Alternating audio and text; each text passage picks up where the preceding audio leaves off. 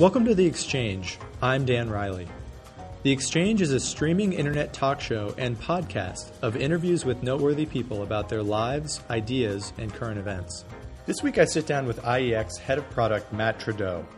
During our conversation, Matt talks about the genesis of IEX, its goals in changing high-frequency trading, and the impact of Michael Lewis's Flash Boys on this new financial startup.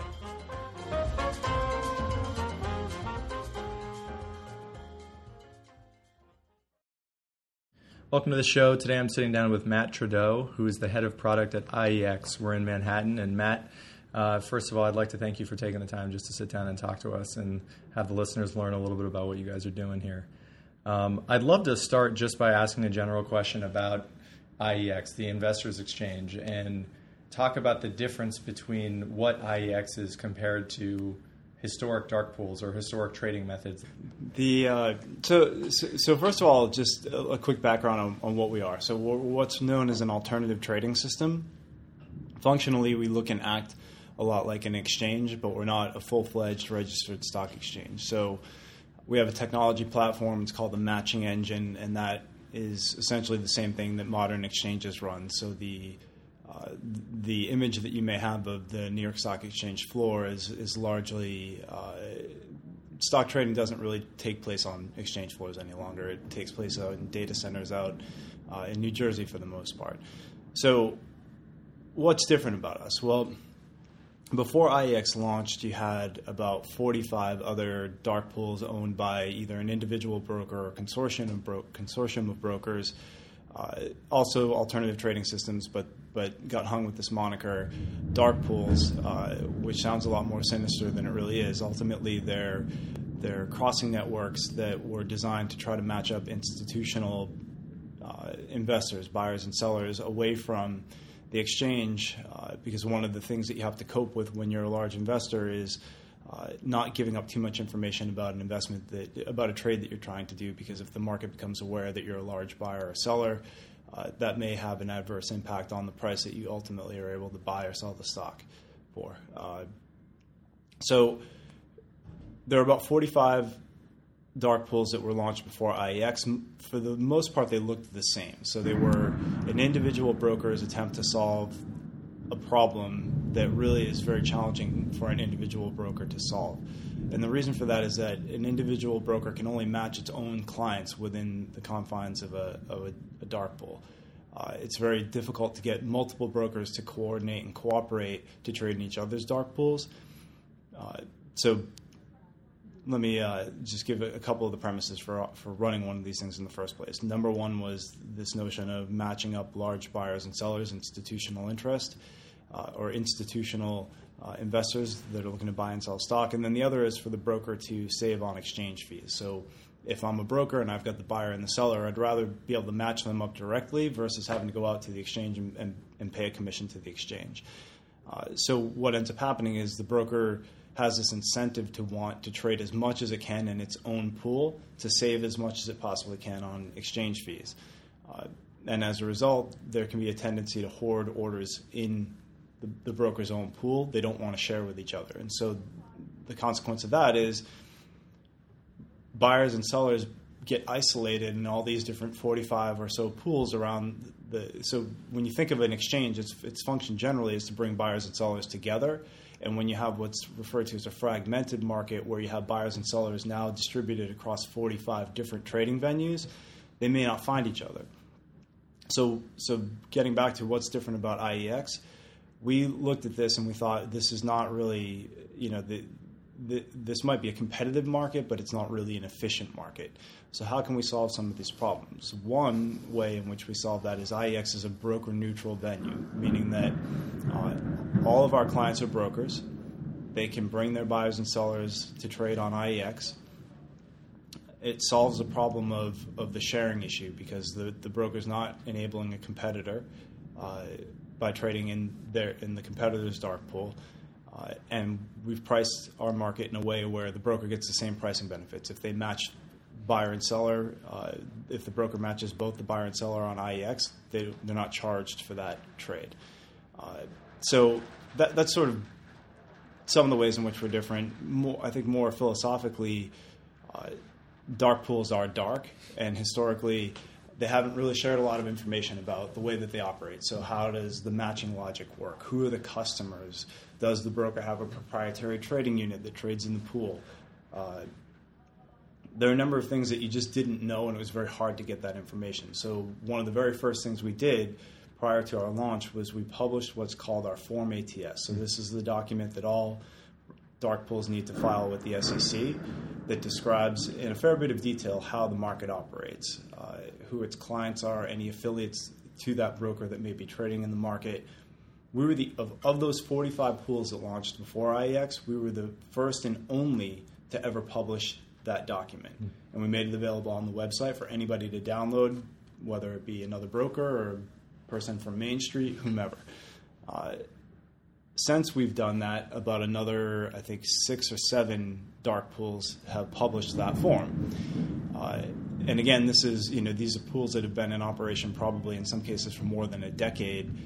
Now we have started to follow our lead, and that's a first step towards one of our guiding principles, which is transparency. That's a lot there, but those are some of the ways in which we're different.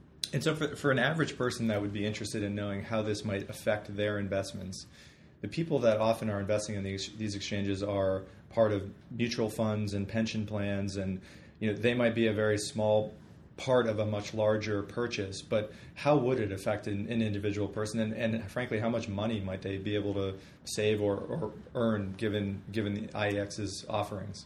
Yeah, it's a really good question. So the quantum is difficult to estimate because one of the issues that I think we face as an industry is an inability to access data. Mm-hmm. So notwithstanding the fact that Wall Street produces vast quantities of data, to get data in a uniform, high fidelity, granular, robust format that can be analyzed to even get at maybe what are some of these costs is very, very difficult. And you're right, when you look at who is it potentially affecting, you think of the retail investor maybe as somebody who's trading through an online broker, discount brokerage account, but they're also investing money with mutual funds and pension funds, and those are the institutions that typically tend to trade with brokers who operate dark pools. So how might they be affected? Well, on an individual basis, we are in many cases talking about pennies on a trade, but these transaction costs represent a friction in the market that can add up over time. And one of our I think guiding philosophies here is around the principles of the thing. So one of the questions we often get asked is, okay, well, if I'm an individual investor and I'm losing a penny or two on a trade, why does that matter? Why should I really care? The cost of trading has come down dramatically in the last 20 years. Or, if I'm just part of this big mutual fund and there are some pennies being lost on transactions, what does that mean to me? And it's this concept of a distributed loss or a distributed negative consequence to a number of people with a concentrated benefit to a few, where technology has enabled individual players to sort of aggregate up all those pennies and it becomes a lot of money. The exact number very difficult to pinpoint, but estimates have it in the billions of dollars a year. I want to talk about the law a little bit. I mean, you were mentioning that you were the first exchange, if I heard you correctly, you were the first exchange to really become transparent about how your dark pool operated. Prior to that, was not revealing that information perfectly legal, ambiguous, or illegal? It's actually, it was and continues to be perfectly legal. So the Form ATS that we've published is what is considered a confidential document. It has to be lodged with the SEC, so the SEC must review it. Right. But an alternative trading system operator is under no obligation to publish that form. We took the view that we don't have anything to hide. We're very happy about the cleanliness of our operation, if you will. We're not doing anything that we have any qualms about disclosing to people. So we were happy to publish that form. Mm-hmm. And I would even go so far as to say that of the forms that have been published, ours is the most detailed and the most descriptive of how things operate. So again, it becomes a question of there are rules, and by and large, most people operate within the structure of those rules. There are some areas where there's maybe a bit of grayness, and that's where things get a little bit more interesting, because you may be operating according to the letter of the law, maybe not according to the spirit of the law. And we've tried to take the view that we want to operate according to the spirit of the law. Let's talk about your team here. I think I heard that you guys are 36, 37 employees total at this point. Are you all Wall Street guys? I mean, are you mathematicians? How did in the book, I know Flash Boys, they talked a little bit about the initial inception of the company, but did you all know each other? How did the genesis of bringing together IEX actually happen? Yeah, so we have, I think one of the most interesting things about this company is the team. So by and large, it's Wall Street veterans, and you've got people, I would say probably the average tenure is in the 10 to 15 years range. So most of us have worked on Wall Street long enough to become jaded and probably even, just acclimated to the culture of Wall Street. Certainly not a group of naive individuals, maybe naive enough to take this on and, not really give a lot of thought to the magnitude of what we're trying to do. But even though, in the back of our minds, it's certainly there. But the team, for the most part, everybody in the room is a 1 degree of separation referral or draw of somebody else in the room. So you have the core founding team, the 4 guys from RBC. A few more people came over from RBC. And then, for instance, I know Ronan Ryan, who's the chief strategy officer, just as an industry relationship from many years ago where he was in a different environment. He was working as a salesperson for a data center infrastructure provider, and he and I got to know each other and just managed to maintain that relationship. We got along well. We maintained the relationship over the years. And so as we started to construct the team, it was really about finding people who were very good at what they did, who had a lot of flexibility. So especially as a startup, we've said many times that you need people that are, we jokingly refer to ourselves as Swiss Army knives, where everybody can perform multiple functions, which is critical early on. But maybe even most importantly, had a similar philosophical mindset, because what we were trying to take on here, we all understood was not going to be easy. And for the most part, people walked away from really, well-compensated jobs to do this, where there was no guarantee that this was going to be successful. And then beyond that, you asked, what's the skill set of the people here?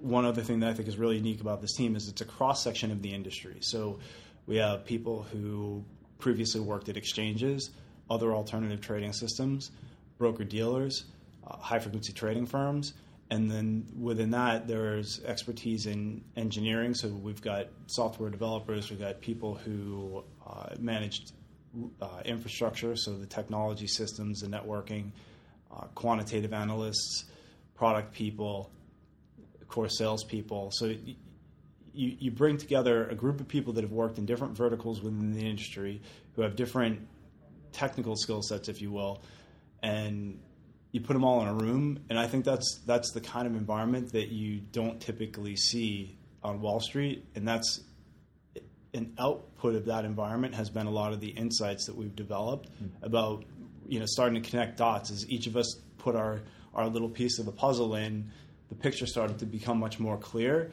as to just, where some of these problems were, things that individually we had never understood the consequences of. Suddenly we realized, and, that fueled a lot of really interesting discussions and insights.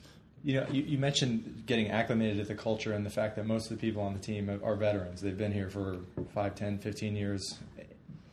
Was there a hunger? Do you think in Wall Street there is a hunger for reform, for joining companies that people believe are noble, that they can go home at Christmas time and tell their families about and make grandpa and grandma proud? Do you think has that changed? Is that something that's new because of the financial collapse, or how do you read that? Yeah, I actually, so a couple things. I think that Wall Street in a lot of ways has gotten a bad rap, and it's in part because of the handful of people who have made who have been responsible for a lot of the sort of steady stream of headlines that we see about scandals and fraud and all the negative stuff that comes out of Wall Street.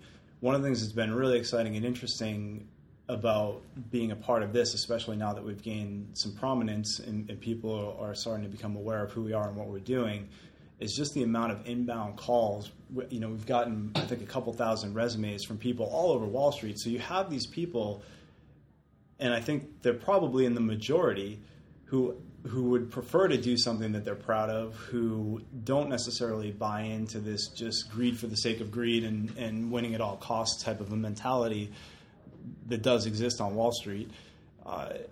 And they see us, for better or worse, as almost a standard bearer now, somebody who has the momentum, has the team, has the resources and the traction to tell a different story about Wall Street. I think when we think about what does Wall Street represent, it shouldn't be this fat cat greed, image that everybody has. It should be, this is the engine that drives the economy. This is what creates wealth and prosperity throughout the U.S. And you can't discount that. So if we could remove some of the more tarnished versions of it and focus on what is the value that Wall Street creates, there are a lot of people within the Wall Street community who, A, go to work every day with that mindset, and B, want to continue to see that kind of a cultural shift throughout the street.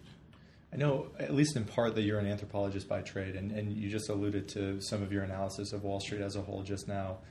Do you think that, does the greed that exists, is it just because they're catchy headlines and people know more about them, or is it more ubiquitous than that? I mean, is that a noticeable component of Wall Street that any incoming analyst who works at the major banks would notice pretty quickly, or is it much more complicated than that? I think one of the challenging things about Wall Street is incentives. So whenever you see bad behavior, if you look at the incentive structure, there's usually a cause and effect relationship. For any young kid coming up out of undergrad who comes to work on Wall Street, and you quickly start to see the levels of compensation that's just, there's an order of magnitude difference on Wall Street than it is in many other industries. And when you start to realize that that's accessible to you, it becomes a very difficult, I think, thing to not just get swept up in. When you're very young and you start to see your compensation swelling, and then you can see that it can get bigger and bigger and bigger.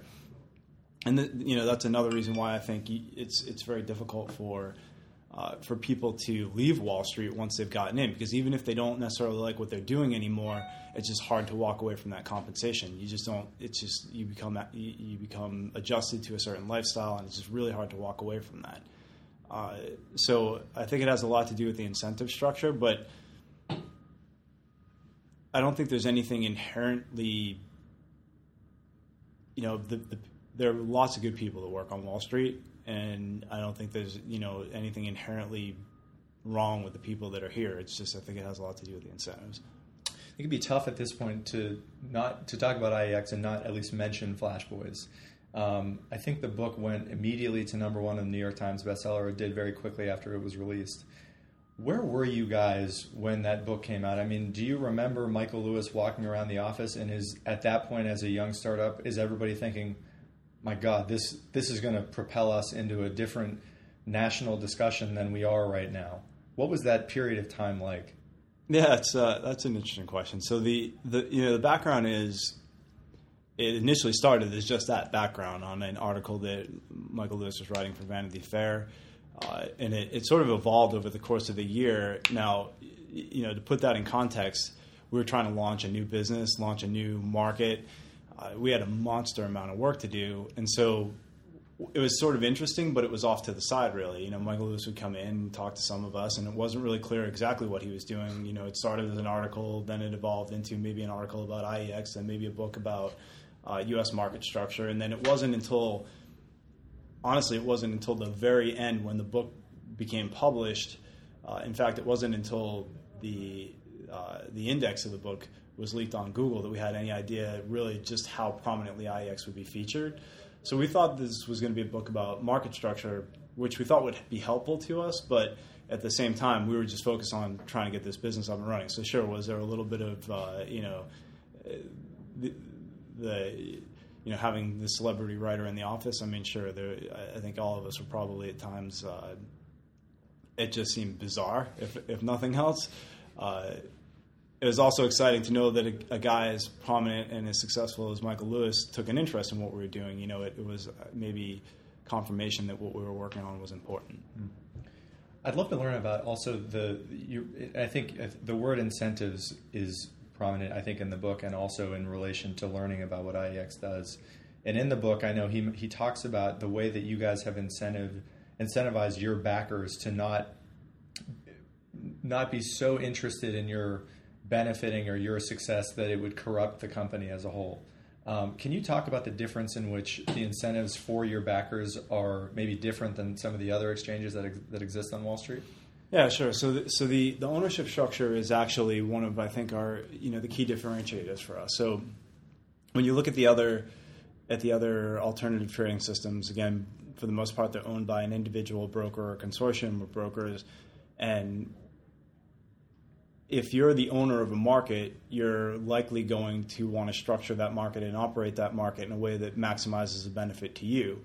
So early on, we made the decision that we were not going to let brokers own any part of IEX, which was not an easy decision because it forced that cut off a big source of potential capital for us, and the brokers have an appetite for investing in alternative trading systems. It's very clear there are 45 of them out there that have all been funded by brokers. So we cut off a big swath of Wall Street that we no longer had access to for funding.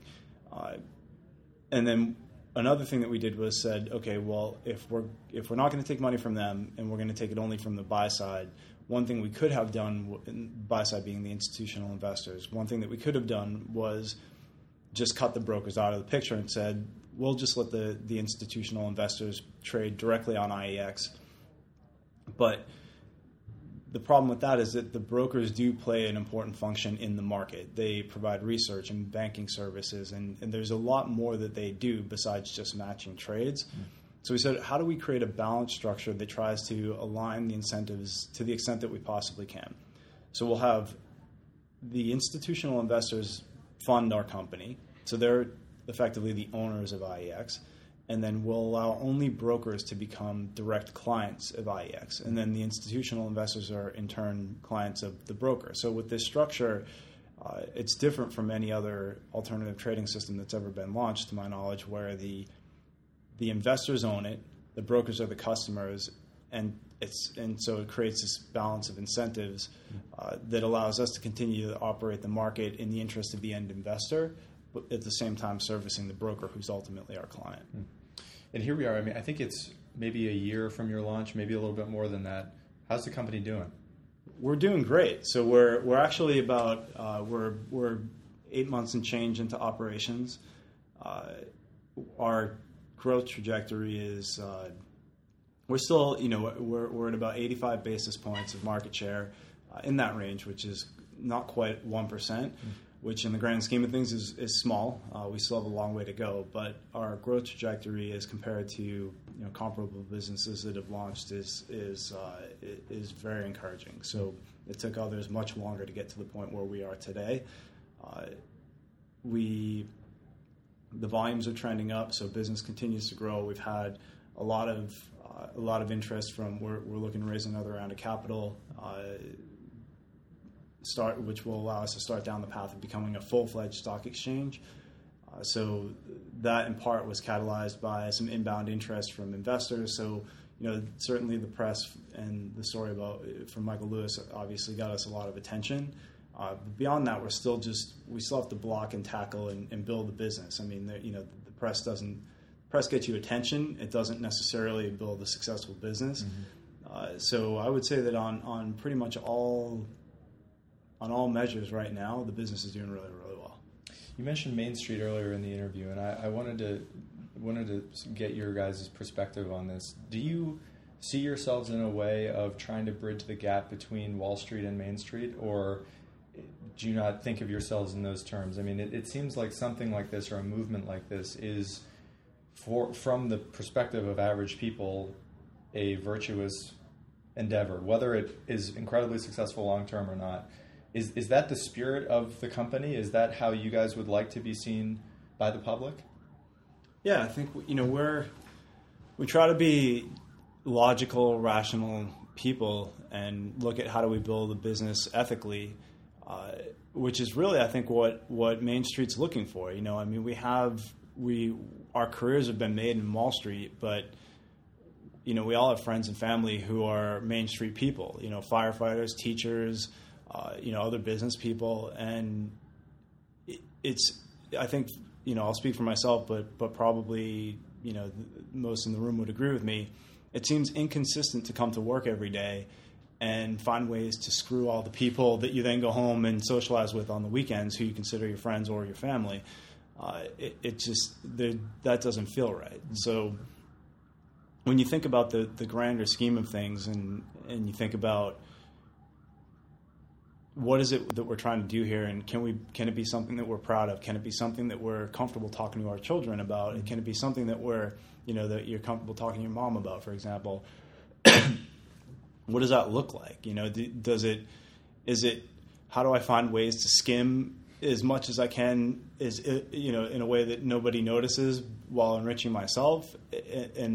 Or can I take a different view and say, and look, we're all capitalists here. So everybody nobody's here doing this for charity. So ultimately, we want this to be successful. We would like to make some money. We would like to grow this into a very profitable business.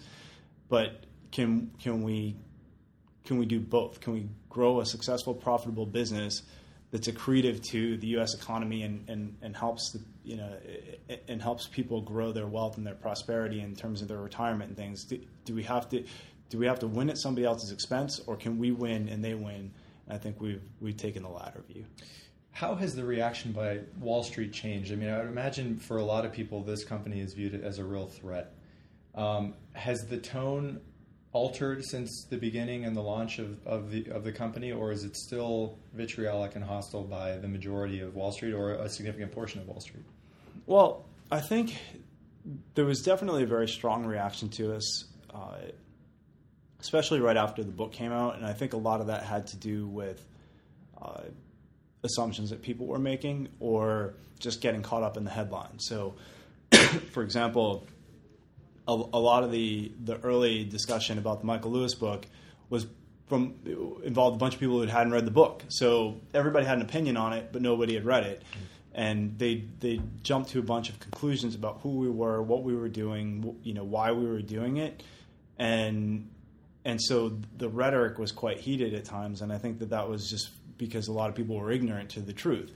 As we've tried to be very logical, very methodical, very rational in our approach. We've tried to, we've been accused of being anti-technology or anti-computerization, that we want to roll back the clock, that that we're fear-mongering, and that a lot of this is marketing spin. But when people,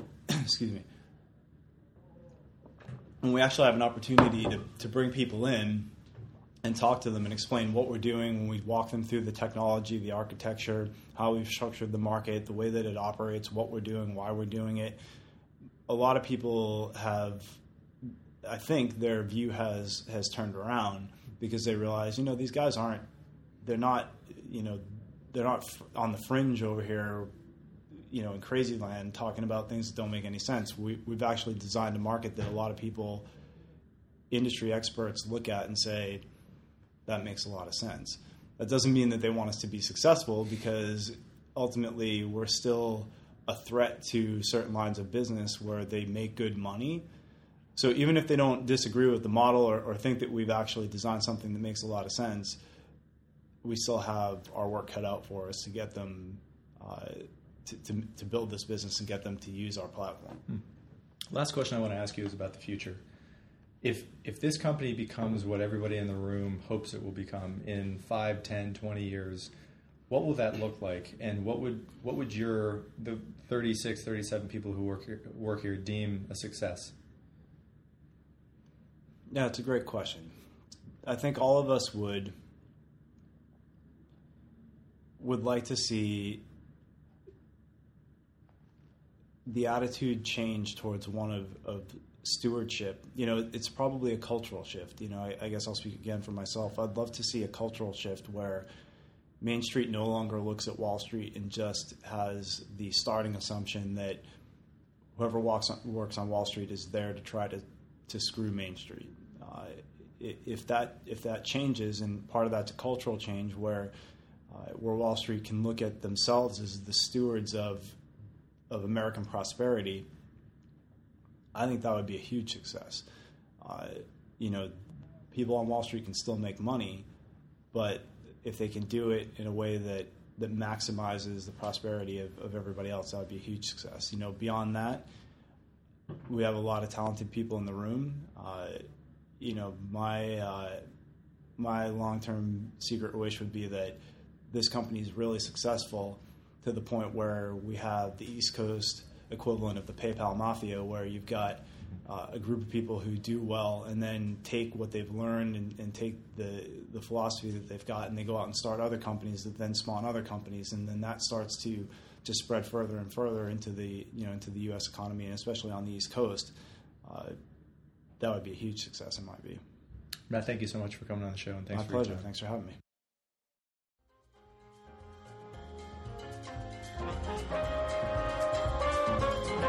Thanks for listening. If you're interested in learning more about the Exchange, want to listen to episodes online, or would like to reach out to the show, feel free to visit the show's website at theexchangeshow.com.